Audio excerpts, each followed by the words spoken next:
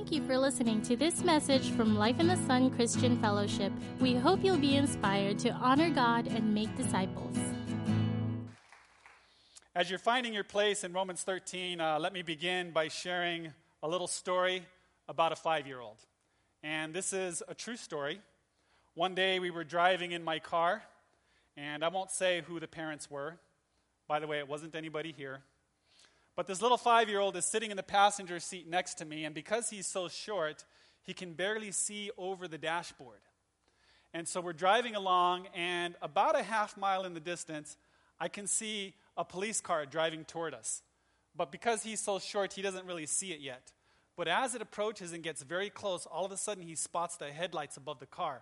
And he goes, "Cops!" And he ducks just like that. And I'm looking at him going, "Where did you learn that?"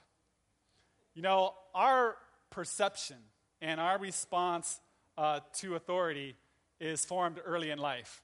And in the case of this little boy, authority was someone who was out to get you. And that perception is quite common. I mean, imagine if you get a text from your boss and it says, "Meet me in my office." That's it. He doesn't say anything else. How would you feel? You might think, "Uh-oh, did I do something?" Some of us might feel like we're getting called into the principal's office, right? Sometimes we can have negative feelings about authority. And as a result, there can be difficulties in our relationships with our bosses or with our parents or any others that we see as people in authority. Learning how to honor authority is one of the most important lessons in the kingdom of God. The kingdom of God is anywhere that God rules and reigns. Jesus said the kingdom of God is within you, meaning when we let him be Lord of our lives, then he rules and reigns within us. And learning how to honor authority is one of the big lessons in God's curriculum for your life. The kingdom of God is a kingdom of honor. This is why honoring God is part of the vision of our church. God is the ultimate authority, and our relationship with him is reflected in our relationship with people. Our relationship with God is reflected in our relationships, especially with those in authority. God is the ultimate authority, and part of the vision of our church is to honor God. Our relationship with God is not divided, it's not segmented, it's not detached from the rest of life. Your relationship with God is meant to find its way into every aspect of your life. No part of life, no thought, no word, no action, no relationship is unrelated. And this includes your relationship to governing authority. The Apostle Paul teaches very clearly on this subject in Romans chapter 13, verses 1 through 7. The principles found in this passage can be difficult to apply, but I trust God's word will encourage you in the process. Today, we are beginning a 4-week journey in the book of Romans, covering chapters 13, 14, and 15. In chapters 1 through 12, the Apostle Paul explains why we need Jesus through the Holy Spirit in our lives. He explains what happens when we do that. He teaches what it means to have a new life in Christ. He teaches us about faith, and he teaches us about our identity in Christ. Now, having explained the Christian life, Paul begins to show us what that looks like in real life. He talks about how we can live the life in a way that's real. This series is entitled Authentic, as in authentic Christian living. In today's message, I'll talk about authentic Christianity in relation to authority. More specifically, I'll talk about honoring those in government. I'll be reading from the New Living Translation, Romans 13, beginning in verse 1. Everyone must submit to governing authorities, for all authority comes from God. And those in positions of authority have been placed there by God. So, anyone who rebels against authority is rebelling against what God has instituted, and they will be punished. For the authorities do not strike fear in people who are doing right, but in those who are doing wrong. Would you like to live without fear of the authorities? Do what is right, and they will honor you. The authorities are God's servants, sent for your good. But if you are doing wrong, of course you should be afraid, for they have the power to punish you. They are God's servants, sent for the very purpose of punishing those who do what is wrong. So you must submit to them, not only to avoid punishment, but also to keep a clear conscience. Pay your taxes, too, for these same reasons. The government workers need to be paid. They are serving God in what they do. Give to everyone what you owe them. Pay your taxes and government fees to those who collect them, and give respect and honor to those who are in authority. Well, you might say to yourself, I came here today to hear the good news of the gospel of Jesus Christ, and now you're telling me I have to pay taxes? How is this good news? Well, that's only part of the passage. Let's take this one verse at a time. The first reality found in this passage is stated in verse 1. All authority comes from God, and those in positions of authority have been placed there by God. All authority is from God, and those in positions of authority have been placed there by God. If there's a government, God put it there. There is no authority except from God. The greatest human ruler should humbly confess he is where he is by virtue of God's sovereign appointment. Now you might ask, does this really apply to all government leaders? Really? Paul knew from Daniel chapter 2, verse 21, that God removes kings and he sets up kings, all kings. They are all under God's control. He puts them in office and he takes them out of office. So the answer is yes. Romans 13:1 applies to all rulers, both good and bad. All authority comes from God, and those in positions of authority have been placed there by God. Now, you might think of some evil regimes throughout history and say, really? This presents a challenge. We look out at the world, and then we look at this text, and then we look out at the world, and then we look at this text, and we say to ourselves, how do I resolve this? I'm trying to trust God's word, but I look at government and I say, wow, is that really established by the Lord? You may be encouraged to know that the early Christians struggled with this teaching probably more than you do. Remember, they went through tremendous persecution in their generation. This letter was written by Paul to the Christians in Rome in about 58 A.D. And one of the Roman rulers in that generation was Nero. You may have heard of Nero.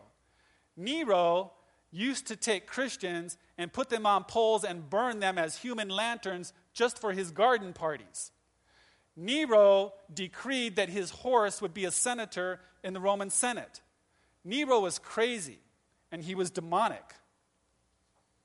Can you imagine the Christians in Rome reading this passage for the very first time during the time of Nero?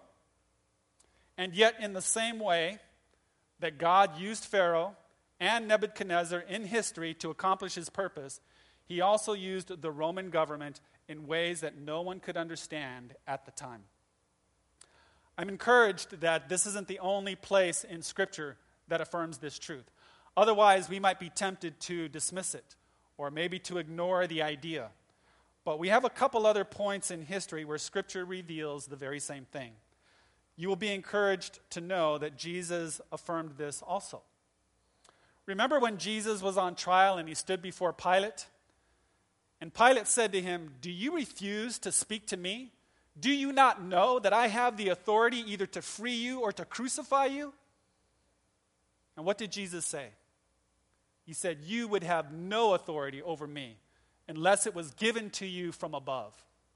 You would have no authority over me unless it was given to you from above. Jesus could not have made it more clear.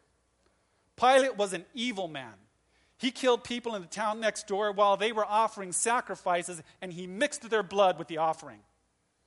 He was a cynic. In one conversation with Jesus, he said, "What is truth?" He was cynical and he was heartless.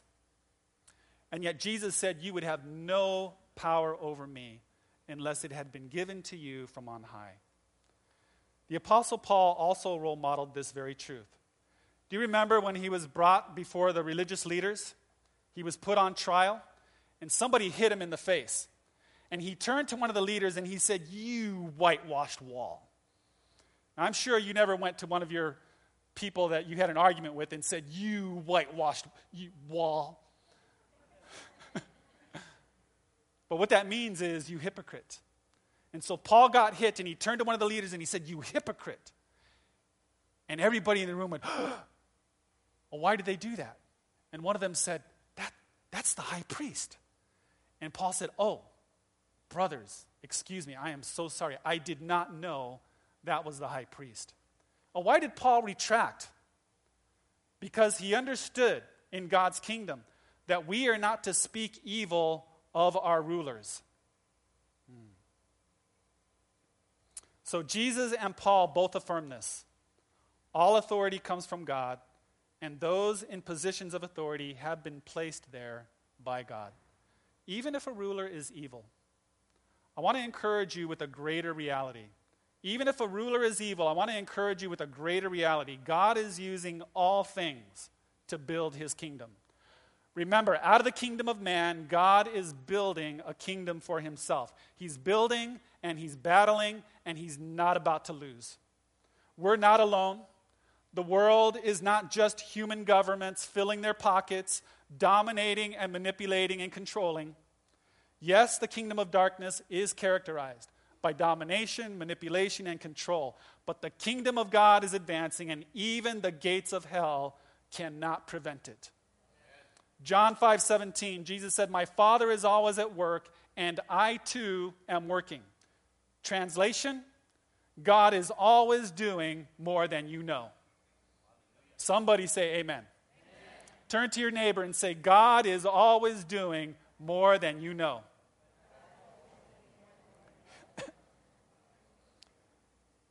I'll give you an example. Every 2 years, our ministry gathers all the pastors in Asia. It's called APEC. APEC stands for Asian Pastors Equipping Conference.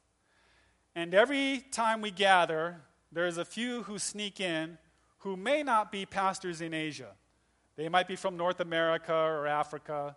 And so our ministry president, Steve Merle, he jokingly says, maybe we should change the name to the All Pastors Equipping Conference. And if anybody else sneaks in, we're going to change it to the All Peoples Equipping Conference. And so every year, it seems, there's a few extra people that join us. And so 4 years ago at APEC, we were in Manila, and we had the Guam delegation all sitting at one table. And joining us at our table was former Governor Felix Camacho. And during one of the break times, we went over to the mall to go do some shopping. And he told me a very interesting story about when he first ran for governor back in 2002. He was running, if you recall, against Robert Underwood. And he was way behind in the polls. He was so far behind, he was actually thinking, you know what? I've got better things to do with my life. Maybe I'll just drop out of the race. And then one night, he went to a church service. There was a visiting speaker from off island.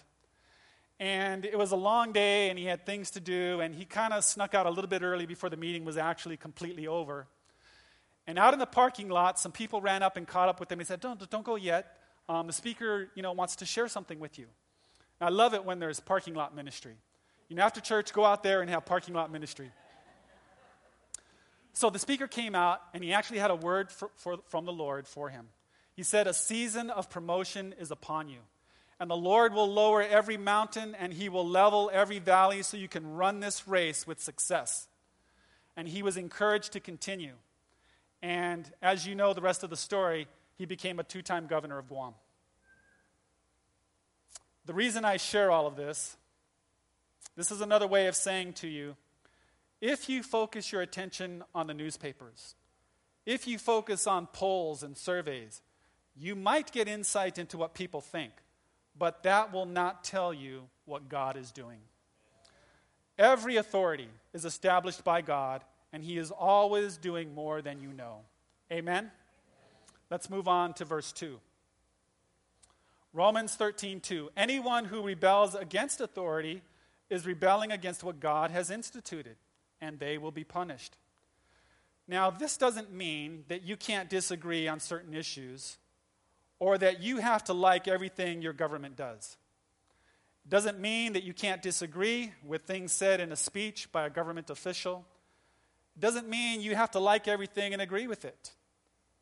To rebel in this context means to stand against, to fundamentally be opposed as your life position to government in general, and to oppose its authority and to oppose the idea of authority in government. This is to rebel. And look at what the Bible says.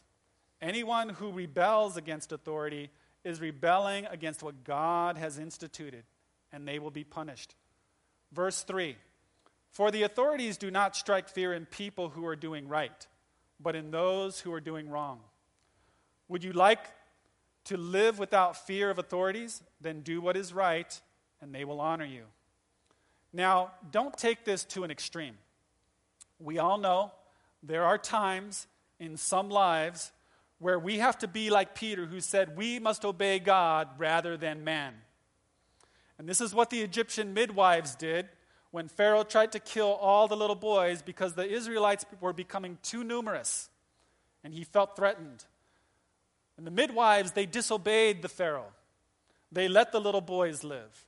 And so there are moments and there are times when you must stand for what is right. Thank God for those who opposed Hitler. Thank God for those who take a stand for righteousness. It's okay to take a stand for social or political or spiritual issues because you choose to stand for good. And there will be times when God calls you to do so. That's not the same thing as being a rebel. A rebellious person opposes the idea of government having authority and certainly doesn't believe in the idea that God establishes governing authority. A rebel is someone who is self-centered and they will not be under any authority. According to verse 2, that kind of person brings punishment and a curse upon themselves. It's important that we not be rebellious and bring a curse upon ourselves. Nevertheless, some rulers are good, some governments are good, and some are bad. Some reward the right, and they punish the wrong, and others do the reverse. Most governments do a little bit of both. Therefore, the instruction to be subject to government is relative. It is not absolute. It depends. It depends on whether the demands of the governing authorities require us to disobey Jesus. You know, there's two ways, well, I should say there's one way that you can obey both God and man. Let's say, for example, you had a religious belief that you did not believe in war. And so you're a conscientious objector. You might refuse the draft. And the government says, well, if you disobey, you're going to go to jail for 2 years. And you can obey both God and man. You can say, okay, I won't go to war, but I'll also go to jail for 2 years. I submit to both. And that way you find your way out of being able to be right with God in your relationship to authority. It depends on whether the demands of governing authorities require us to disobey Jesus. Oh, by the way, I wasn't promoting avoiding the draft. I was using that as an example. Some people actually have that as their conscience. There are other Christians who say David was the greatest warrior that ever lived, and there is a place for that. And there are camps on both sides. I'm talking about living according to your conscience. There is a way to do both. Now, if the government did require you to disobey, then you will not be subject at that point. If it required you to disobey God, you would not be subject on that particular point. And then we would have to say with Peter, I will obey God rather than man. I will honor God above the state. Either way, know this. God is at work in government. In a good government, he's working to preserve righteousness and to punish evil. In a bad government, in an abusive, oppressive, murderous, unjust government, he is also at work, bringing judgment and retribution upon an ungodly culture. Either way, God is present in the social order. He is sovereign. All government comes from God. No tyrant ever seized power unless our sovereign God allowed it. And somehow, I know this is difficult for us to understand, but somehow, within the sovereignty of God, he uses it to fulfill his purpose. He uses governments to accomplish his purpose. The Bible says the hearts of kings are like water in his hands. He can direct them as he pleases. This leads us to the next point. Authorities are God's servants. Romans 13, verse 4, the authorities are God's servants, sent for your good. But if you are doing wrong, of course you should be afraid, for they have the power to punish you. They are God's servants, sent for the very purpose of punishing those who do what is wrong. Verse 5, so you must submit to them, not only to avoid punishment, but also to keep a clear conscience. And pay your taxes too for the same reasons, for government workers need to be paid. They are serving God in what they do. Now, verse 4 says they are sent for your good. Now that's an amazing statement, because we are not talking about a preacher here. We are talking about a government official. They are God's servants sent for your good. And this changes everything. If you get this down in your heart, this changes everything. The history of our country is slowly forgetting its history. In the corporate memory of America, we are slowly forgetting our history. But it used to be said in the early era of our country that the church and state are similar in faith, but different in function. Similar in faith, but different in function. What does that mean? What that means is this. Both are ordained by God. They play different roles in society, but they are both instituted by God. In practical terms, it means this. Governmental authorities are just as called as pastors are. They're just as called as leaders in the church. Verse 4 says the authorities are God's servants.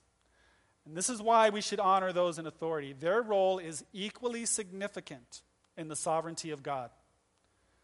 Do you want protection? Do you want safety?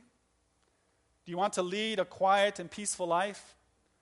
Do you want your power to be turned back on? The government is there for this purpose. Thank God for GPA. The purpose of authority is to protect and to provide. To protect and serve. Whether it's the job of a policeman or the governor of Guam or the president of the United States, the purpose of authority is to protect those who are doing good and serve them and serve the community, whether he's a Christian or not. He is still a minister of God in that institution.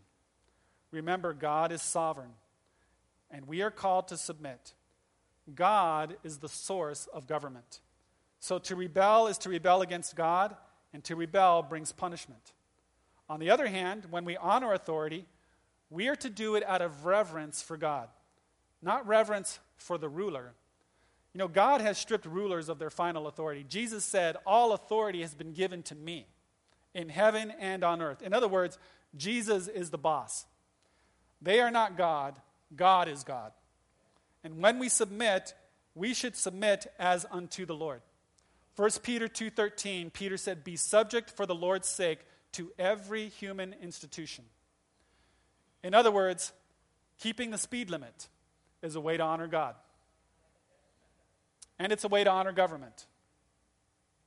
Verse 7, give to everyone you owe, pay your taxes and government fees to those who collect them, and give respect and honor to those who are in authority.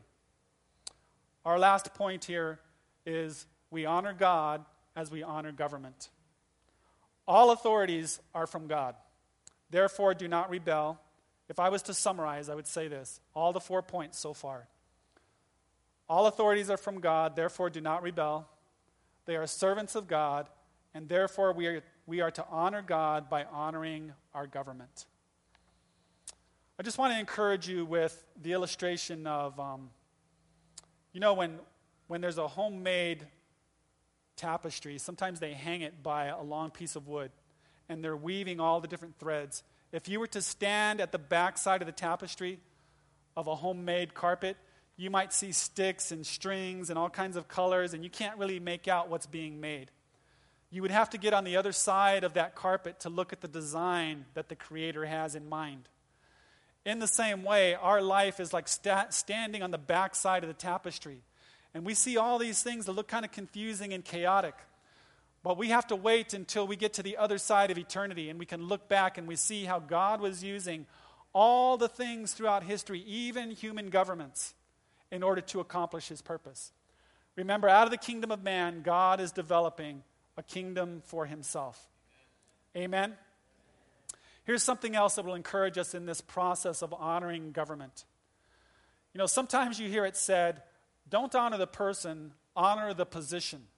You know, you might disagree with the president on some of his stances, but you can honor the office of the presidency. Well, I think we can go one step further and do a little bit better than that. Every single person is created in the image of God. If for no other reason, just because they're a human being, they deserve to be honored because they bear the image of God. Amen? God is watching to see how we're going to respond to people and authority around us. One example, very notable example, is King Nebuchadnezzar, probably one of the greatest rulers in all of history, built a vast kingdom without media. One day he stood at the top of his palace and he looked over his entire kingdom and he said, I have built all this by my hand.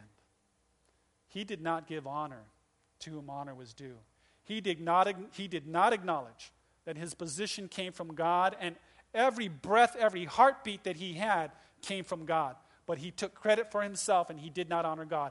And as a result, the Bible says he lost his mind. He went crazy for 7 years, crawling around on the ground like an animal, where his nails grew out like claws and his hair grew down, oily and stringy, eating grass and the dew of the ground for 7 years, until he came to his senses. And he looked up to heaven and he honored God and he thanked God. And at that point, God restored his mind and restored him to leadership.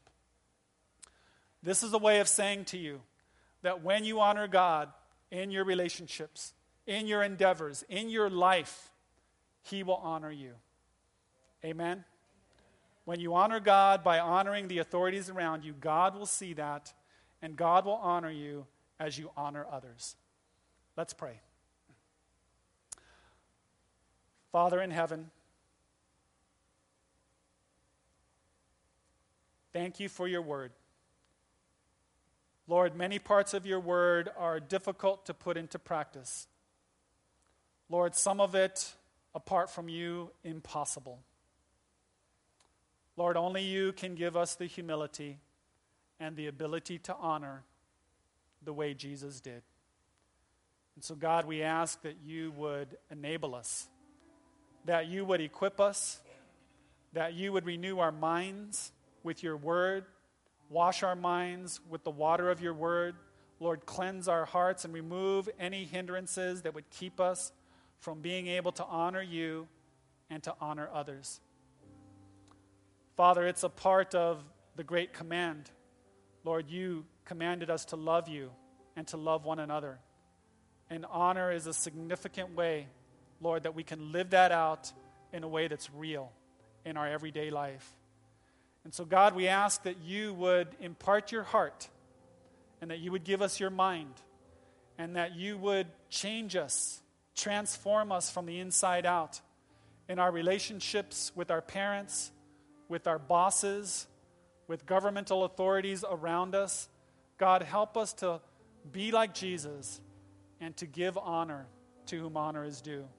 If you would keep your heads bowed and your eyes closed, I'm imagining there may be some here today that the reason that you're here is because you feel like God is tugging at your heart. He's been getting your attention. And you're here today not just because it's a Sunday morning, but because you're responding to what God is doing. And if that describes you, if it sounds like you, and you've never made a choice, a formal choice, to invite God into your life, I want to give you an opportunity to do that today. And the way that'll happen is I'm just going to pray out loud. And you can pray along with me. Just hitchhike on my words and God will hear you. But before we pray, I'd like to know who I'm praying with, and I have a little signal for that, and that is if you would simply look up when my eyes meet yours, I'll know that we're going to pray together. And so if that sounds like you and something that you would like to do, go ahead and look up at this time, and then we're going to pray in a moment. Okay? Anybody? Yes, I see you. Anybody else?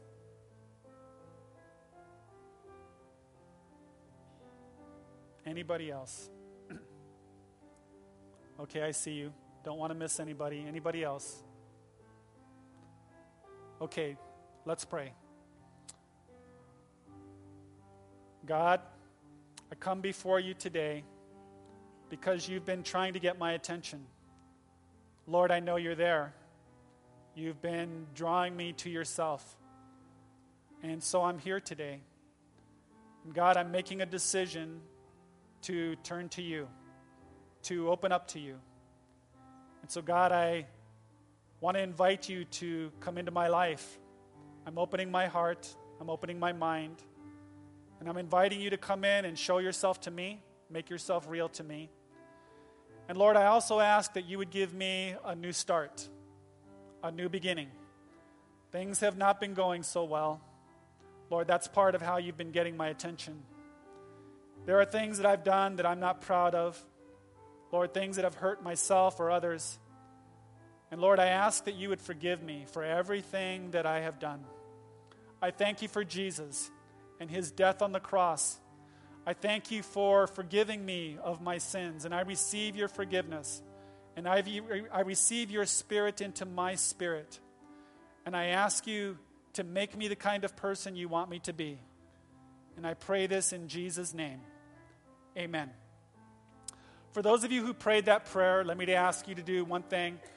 If you would either come on up here after the service or over to the visitor table, we have a little gift for you. It's a little booklet called One-to-One, and that'll help you get established in the Bible and get established in your relationship with God.